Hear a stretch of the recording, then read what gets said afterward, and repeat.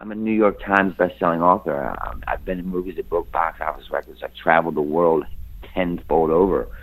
How am I in this little mom-and-pop diner washing dishes?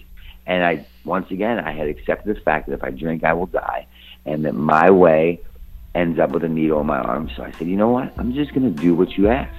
And within 4 days of washing dishes, I got a promotion to waiting tables.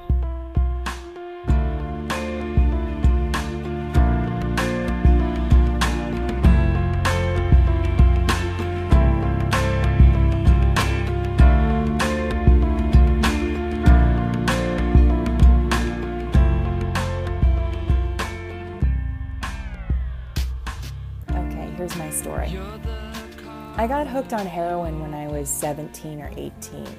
I was living in San Diego, California at the time, and I used speed every day. I smoked whatever I could get my hands on, and I drank all that I could. There wasn't a lot of barriers for me because I was young and I was a girl, and I was still all cartilage. I didn't even get hungover in those days. Let's just say that it was kind of a recipe for disaster. After I overdosed and almost died right after my 18th birthday, I decided that it was time to get away for a while. Instead of going to treatment, I went to Europe. My parents paid for a plane ticket to fly me into Paris, and I went all by myself for 3 months. It was predictably a shit show.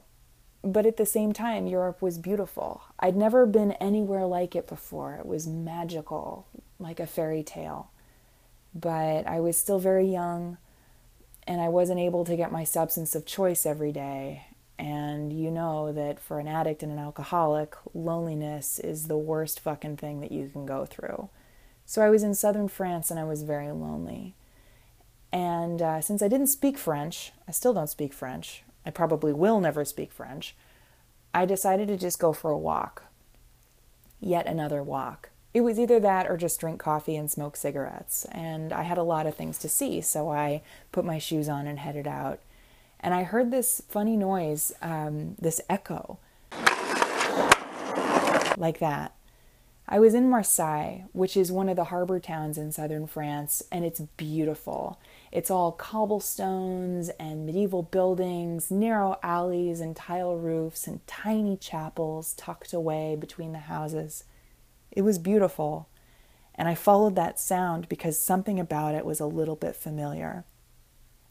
I turned a corner, and there were 4 guys my age who were skateboarding in the village square.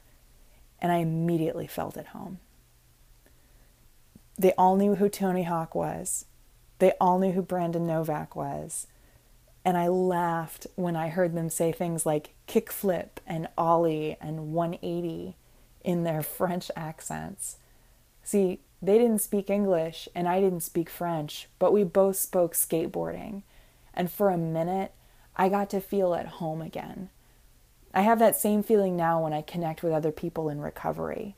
I may not speak your language, and you may not speak mine, but we both speak recovery. And knowing that there's a community of people worldwide who are all on the same mission as me, all on the same journey and the same path, is incredibly comforting. The loneliness is gone. I've been sober for almost 10 years, and it was with great pleasure that I got to talk to Brandon Novak, internationally renowned skateboarder and sober dude. Welcome to the first episode of The First Cut, brought to you live from addictionunscripted.com. Can you tell me about the first time you got on a skateboard? The first time I remember the first time I got on a skateboard, I was 7 years old, and I was in Ocean City, Maryland. And my sister knew a professional skateboarder that lived there. And I was at the Ocean City Bowl. And that day when he gave me the skateboard, I was really impressed that somebody, personally picked me out to give me something. Because I came from a rather tough household. My mother was, she worked in a hospital. She now recently retired as a nuclear physicist. But she started out, drawing blood for $5 a pop at the age of 15. So during that age, she was still like climbing the ranks. My brother and sister my sister was living in Ocean City, Maryland. My brother was heavily entranced in school, which he's now currently a lawyer. He does pensions and benefits. And my father was a crack addict. He smoked crack every day, all day, later ultimately dying from his disease of addiction. So I was kind of passed around a lot between my sister and my brother and my mother when she could watch me. So I really didn't have anyone to give me too much 100% of their attention. So I remember being at Ocean City, Maryland, and this professional skateboarder, I was just intrigued. I was in awe by skateboarding. I don't know what it was, but it just had me the first time I saw it. And when he was done skating, he came up to me and he gave me a skateboard.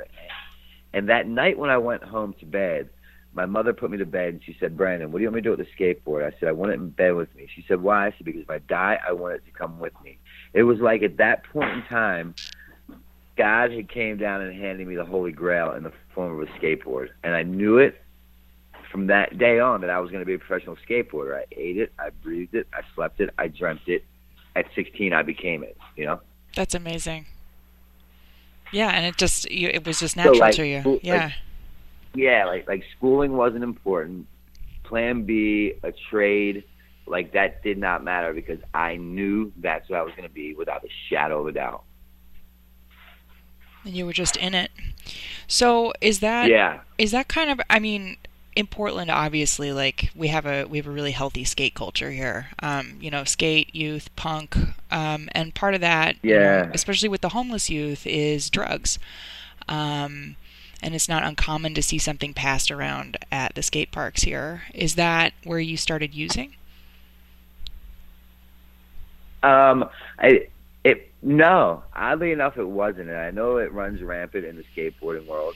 But at the point in time, no, because all I was fixated on was skateboarding. I didn't care about women. I didn't care about drugs. I didn't care about sports, work. Skateboarding was it. That was it. And, but what it did do is it allowed me to live, for lack of better words, extreme lifestyle.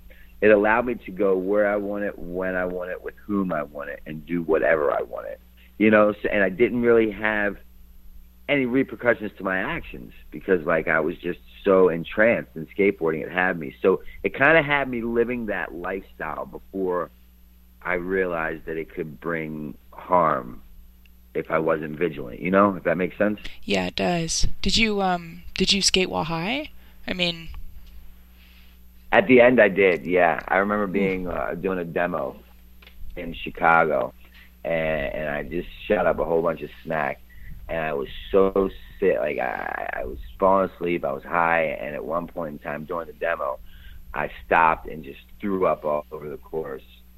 And it was at that point in time that they kind of had enough of me, and they asked me to kindly leave the tour, which I understood. And at the time, I was kind of like happy because there was no one time, when you hear people share they had that aha moment with drugs and alcohol. Like, I didn't have that. Skateboarding did for me later what drugs and alcohol did for me. You could put me into a room with the million of the prettiest women, and I felt completely as if because I had my skateboard with me. Kind of like how drugs did for me later.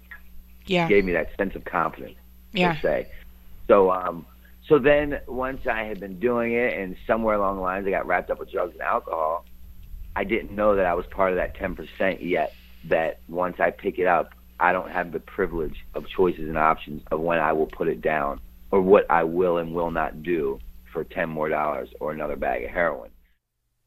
If you're good at something, you do it a lot. And if you feel called to do something, you do it a lot. Skating was Brandon's passion, and so, of course, he jumped right in. I mean, wouldn't you? What he didn't know was that he was destined to become a heroin addict and an alcoholic as well. And unfortunately, skateboarding and his lifestyle went hand in hand with drug abuse and a whole bunch of people co-signing a whole bunch of bullshit.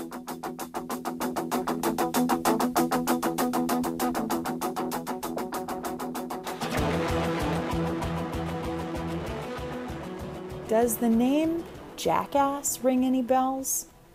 If you were alive and even kind of aware of pop culture in the early 2000s, this should be a household name. I mean, come on. The stunts were legendary. The shopping cart covered in rockets, the beer bong in the butt, the mechanical bull, and the midget toss. They made headlines for being ridiculous on so many levels, and Brandon was right in the middle of that. His group included some of the Jackass guys, including Bam and Johnny Knoxville, and he had this lifestyle that was just studded with extreme athletes and punk bands. A mechanical bull was not a big deal. It was part of the day-to-day. So in addition to appearing on Jackass, he also toured the world and raised hell on several continents. He continued skateboarding, he broke box office records, and he became a household name. If you've heard of Tony Hawk, you should have heard of Brandon Novak. On the surface, he was a success. Everybody'd heard of him. He was getting to do what he loved, and he was thriving. But he was also in active addiction, and so shit was not exactly working out.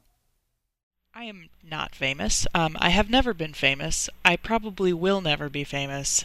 And what freaks me out is the idea of having to negotiate a relapse or like negotiate getting sober with people looking at me. I mean, I detoxed off of heroin and alcohol alone in a studio apartment in Southwest Portland. I had no help. I didn't go to treatment. It was a shit show, you know. Sure. And so, you know, I see in the media people, you know, people like you or you know, whoever who were like, so-and-so relapsed. Here's a bunch of pictures of them looking miserable. And I think, fuck, like, how do you deal with that? Well, by the grace of God, man, like, I haven't been one of those people yet. I entered my first treatment center at the age of 17. I didn't get it till I was 35 in my last treatment center. But in between those times, I never portrayed the guy that was clean and sober. You know, like I would go times where I wasn't shooting dope, but I would just drink wine. And in the public eye, that's socially acceptable, you know, to people who don't understand this disease. So there was never a time that I had, like, now this is the first time that I've ever had sober in my life. I had one time I went to prison for a year, and I sniffed some cocaine in there a couple of times. And then one other time when I was free, I was able to put together 60 days, and I hated life every day because I didn't find something to fill that void, that inner void that is talked about in the program. So like every day I wanted to drink, and I was angry that I didn't want to shoot heroin because I knew what that brought. I knew the pain, the destruction, the turmoil that comes along with a bag of heroin and cocaine. So I was cool without that, but I just always wanted to drink. And so every day I was angry that I had lost the ability to drink like a quote-unquote normal human being, you know. And what I had never done was work the steps. I had never experienced the steps. I kicked and screamed the whole way through. And this time, when I was so low that the curb like a skyscraper, I wanted to kill myself, but I didn't want to hurt myself in the process. And I was horrible at suicide because I kept waking up. That I said, fuck it, man. Like, do with me what you will. Because, like, you know, as the disease of my disease progressed, so did my treatment stays, and not in a good way. Same with my disease of addiction. Like, my first treatment centers were the creme de la creme. You know, the acupuncture, the art therapy, the music, the yoga, all that shit. And then at the end, it was a state-ran facility, and it cost me $2 to get into.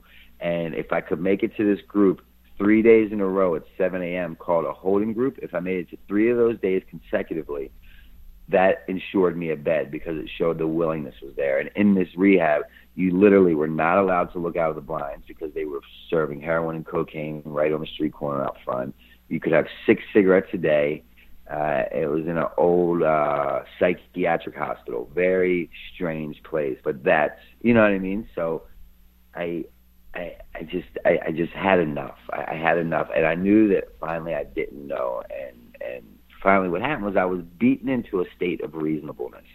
I had been beaten to submission many a times, but this time I was beaten into a state of reasonableness. What I like to call it is that just right ass whooping. Because I had a lot of ass whoopings, but this time I had that just right one. And I said, fuck it, man, I'm in. Like, whatever you tell me to do, I'll do, because I finally know that I don't know. Yeah. And when I do know, I have a needle in my arm or a bottle in my mouth. Yeah. That's really well put. Yeah, it's like, and you know, because I've seen me do it. Like, you know what I mean? For 24 years, I battled with addiction and alcoholism.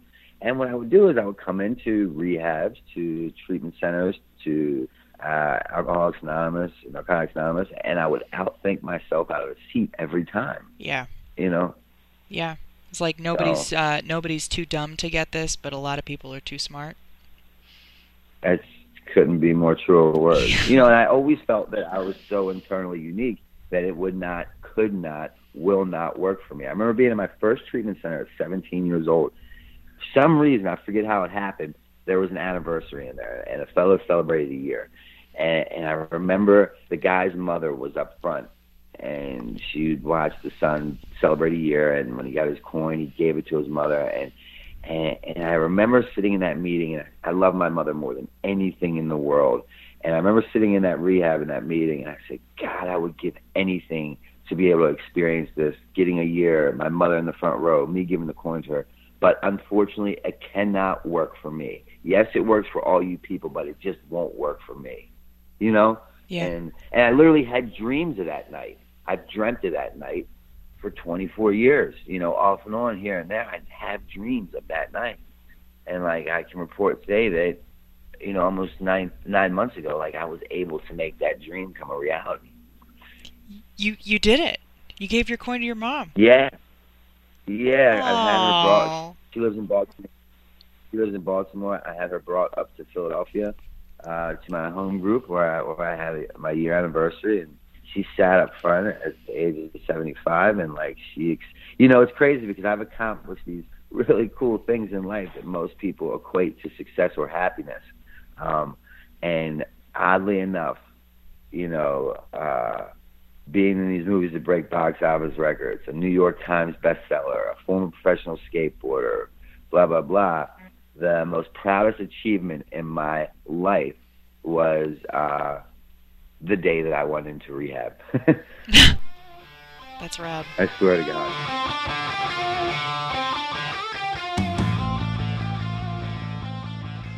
This time, going to the last treatment center, I've been in 13 inpatient treatment centers. I've lost count of outpatients and detoxes.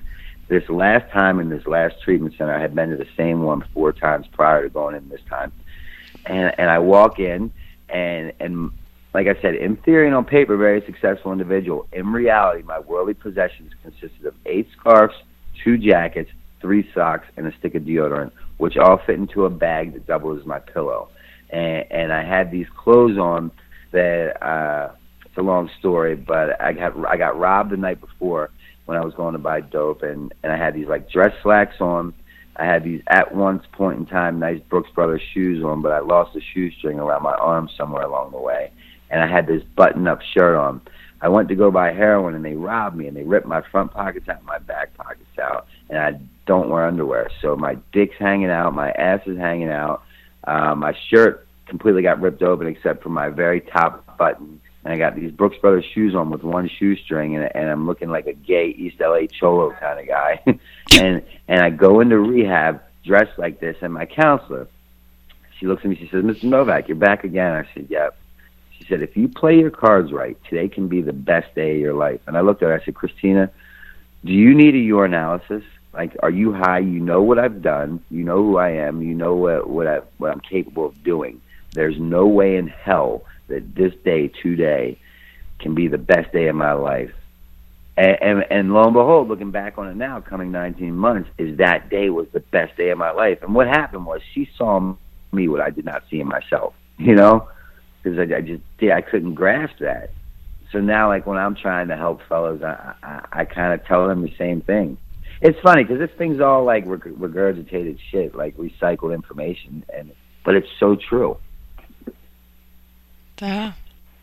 So Did you skateboard in rehab? Is that allowed? Yeah, I could have if I wanted to, but like I didn't want to, because like I had finally accepted in my life that like if I drink one more time, I will die. If I do one more of anything, I will die. See, I had known that I was an addict alcoholic for years. If that wasn't the case, my mother wouldn't have bought me a plot. Life insurance policies wouldn't have been taken out on me. I wouldn't have been on life support for 7 days, right? So I knew that drugs and alcohol made my life unmanageable. But the moment the terms of my contract had changed is when I accepted it, because then it allowed Brandon to get out of Brandon's way. So when I was in this last rehab for 90 days, like there wasn't any time for like laughing, joking, playing, like me time, alone time. Like the stakes were fucking high. So like I listened, I observed, and I took notes, and I remember what they told me in rehab, man. They said, boys do what they want to do, men do what they have to do. And I thought about it. I'm like, yeah, I'm 35 years old. Realistically, I'm a man, but in reality, like, I'm a fucking boy. I've lived like a boy for 35 years. So finally I suited up, I showed up, I did what was, what was asked of. I acted like my life depended on it, because I finally accepted that my life does depend on this. So I wasn't in the mood to like go out in the parking lot and do some kickflips and shit. You know what I mean? I wanted to take advantage of every minute I had going on here. Yeah, you took it very seriously. Yeah, absolutely. So one thing that I notice, especially like in the first 5 years, people seem to have some trouble. I mean, I think that there's like a bumpy landing for some of us, where like you come to and you're like, the fuck did I do? Where are we? Sure. Absolutely. You come up sober and you're like, the fuck do I do now? And it seems like a lot of people have a hard time learning how to have fun again. Like, I totally agree. I can give you a prime example, man. So I get sober this time, right? My umpteenth treatment center. People are tired of hearing about it. I'm tired of hearing about it. So my old cycle would be like, I would go to rehab, I would get out, I would continue doing what I've always done. Like I would go on tour, I would start filming again with the Jackass guys, or go running with them, touring the world, doing whatever. And I would start drinking, and I would start sniffing coke. Then I would want to go to bed, so I'd eat Xanax, and then I had a needle in my arm. So this time I'm in treatment, right? And I successfully completed treatment, and my sponsor told me, he said, I went to a sober house for a year. So I said, okay, I'll go to a sober house for a year. I get to this sober house, and I call my manager, and I say, okay, like my rent's $165 a week, $660 a month, $665 a month. And he said, okay. I said, so do you need the person's name to send the check to? Because I still had some finances, some resources left. And he said, no, we're not going to do that. And I said, what are you talking about? He said, Brandon, what you're going to do is you're going to get a job. You're going to open up your own private bank account. You're going to pay for your rent. You're going to pay for your groceries. You're going to pay for your cigarettes. You're going to pay your way for once. And I was terrified, right? Because my ego, my pride, I was like, dude, if people see me working a different kind of thing than I've always done, they're going to say, what the fuck happened to Novak? So what they did was they got me a job in a restaurant that someone knew. And I'm 35 years old, and I'm in the kitchen washing dishes next to a 15-year-old kid. And that hit me, just what you said. I said, I got sober to fucking wash dishes? Like, are you kidding me? This is absurd. This is ridiculous. Like, I don't get it. But, I always say it's hard to shoot dope when the bag's cut with NA. It's hard to drink a glass of wine when the bottle's cut with AA. Because like it just doesn't quite sit right so well. So when I would hear some things, that meant I learned some things. That meant I was to be held accountable for my actions. And I remember, in treatment, them saying like I had to practice humility, and that was so much easier said than done. But I remember washing dishes with this 15-year-old kid, and I said, like, I'm a New York Times best-selling author. I've been in movies that broke box office records. I've traveled the world tenfold over. How am I in this little mom and pop diner washing dishes? And I had accepted the fact that if I drink, I will die, and that my way ends up with a needle in my arm. So I said, you know what? I'm just going to do what you ask. And within 4 days of washing dishes, I got a promotion to waiting tables. And then, like, I started to meet people in the program. I started to realize that, like, once I had made it through a few trials and tribulations and came out on the other side of it at peace, I knew that, like, life was obtainable again. You know, I had bought a kitten. I had this kitten that I was taking care of, so the kitten, like, now relied on me. I was feeding the cat. I was living in this house. I was paying my own bills. I was making friends. And it wasn't solely evolved around, like, heroin or alcohol or cocaine. It was just about, like, the common bond of a few alcoholics trying to stay sober. These days, Brandon works at a treatment center. He calls himself a concierge. He's the connection, the hookup. He uses his resources to help other struggling addicts and alcoholics get the help they need, just the way that he once needed help as well. Since he got sober and started actually participating in his own recovery, Brandon's been really serious about helping anybody who reaches out. If you want to talk, or if you need help connecting with the treatment center, you can give him a call. He publishes his phone number online and in every interview he does, just so that he can help the suffering addict. Be careful when that pink cloud wears off. I don't know about them, man, but for me, this pink cloud will never wear off, because all I have to do is just have a lapse of reality and remember when I was on the street corners of Baltimore City selling my ass for $40 to whoever would buy, man or woman. And not because I wanted to, but like I said, because when I lose the privilege to have choices and options of what I will or will not do. And then significantly, I find myself using against my will, which is a really sad, fucking lonely place that I don't wish on my worst enemy. You know, so, like, life's not that heavy, man. Like, life's quite all right, and I actually enjoy it. So, like, it wasn't hard for me to, like, find the beauty in things, because, like, where I came from was not beautiful. To hear more incredible stories of recovery, sobriety, and making it against the odds, check out our website at addictionunscripted.com. I'm Claire Foster, and this is The First Cut. Thanks for listening.